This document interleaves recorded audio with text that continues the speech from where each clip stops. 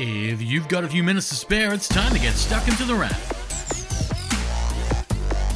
For the last week of June this year, you're listening to The Wrap, Australia's fastest technology roundup. And with the end of the financial year firmly in sight, you might be surprised to learn that very little of what's happening out there actually has to do with it. Oh sure, you could use this week, the last remaining few days of the Australian 2021 to 2022 financial year, to scour for tech deals if you must. But this week, we've been hearing less about your wallet and more your hands, because hands and wrists are part of this week's big news. Withings has a hand in that, excuse the pun, using the week to launch a new variation of its ScanWatch, which a couple of years ago was Australia's first smartwatch to be approved with an ECG, an electrocardiograph, able to give you a little look at what your heart is doing. 2 years is a long time in the world of technology and the world of wearables, and while Apple and Samsung both offer the technology in their devices locally, Withings is upgrading things again. The changes in underlying tech of the new ScanWatch Horizon aren't huge, with the look more the focus of this model. Rather than offer a simple watch style with an elegant design, the ScanWatch Horizon is stainless steel with kind of a nautical design, made to be more of a chunker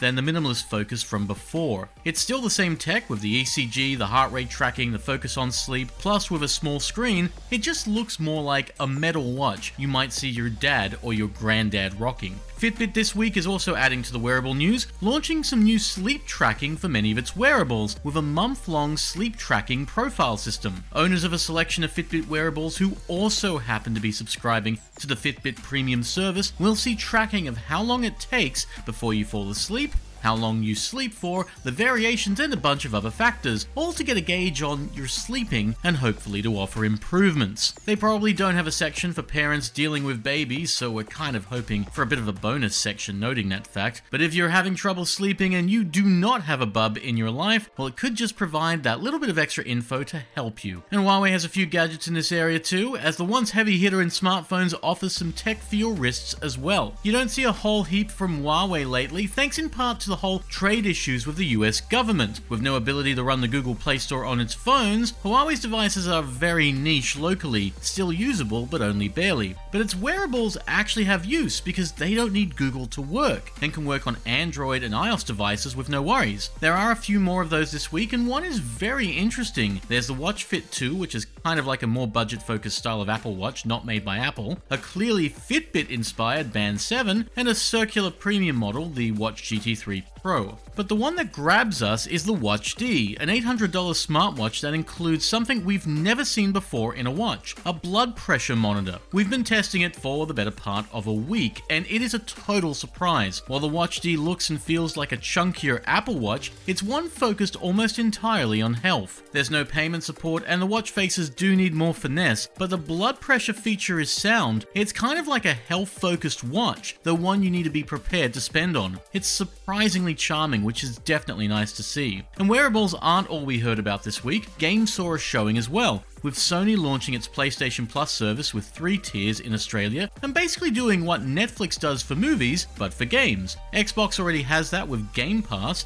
and now Sony is doing it for PlayStation in PS Plus. Australians will miss out on cloud gaming and PS3 titles, but depending on how much you spend, the games from the PlayStation 4 and PlayStation 5 are basically on tap, and you might even see titles from the older consoles as well. And finally, we're checking out Apple's latest MacBook, the M2 MacBook Pro, which is basically a preview of the upcoming Air. The new Air sports a new design and that new chip, and while it won't be out until July, the 13-inch Pro kind of sets the pace. Offering solid performance, it's one of the speediest laptops you can find, but it can feel a little like yesterday's tech. The laptop features the older MacBook Pro design, an older screen, fewer ports, and generally feels under where the 14-inch MacBook Pro is, despite only being a few $100s less. It's really hard to give a recommendation to the 13-inch M2 MacBook Pro, because we don't really know who it's for. Most will probably end up on the Air, while Pro users will genuinely be better off with the 14-inch Pro. If anything, it just offers up a preview for Apple's next computers,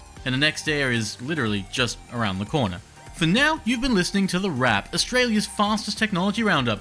Everything on this show and more can be found at thewrap.com.au or at picker.com.au, and a new episode can be found each week at Listener, Spotify, and Apple Podcasts. But for now, have a great one, and we'll see you next time on The Wrap. Stay safe, stay sane, and take care.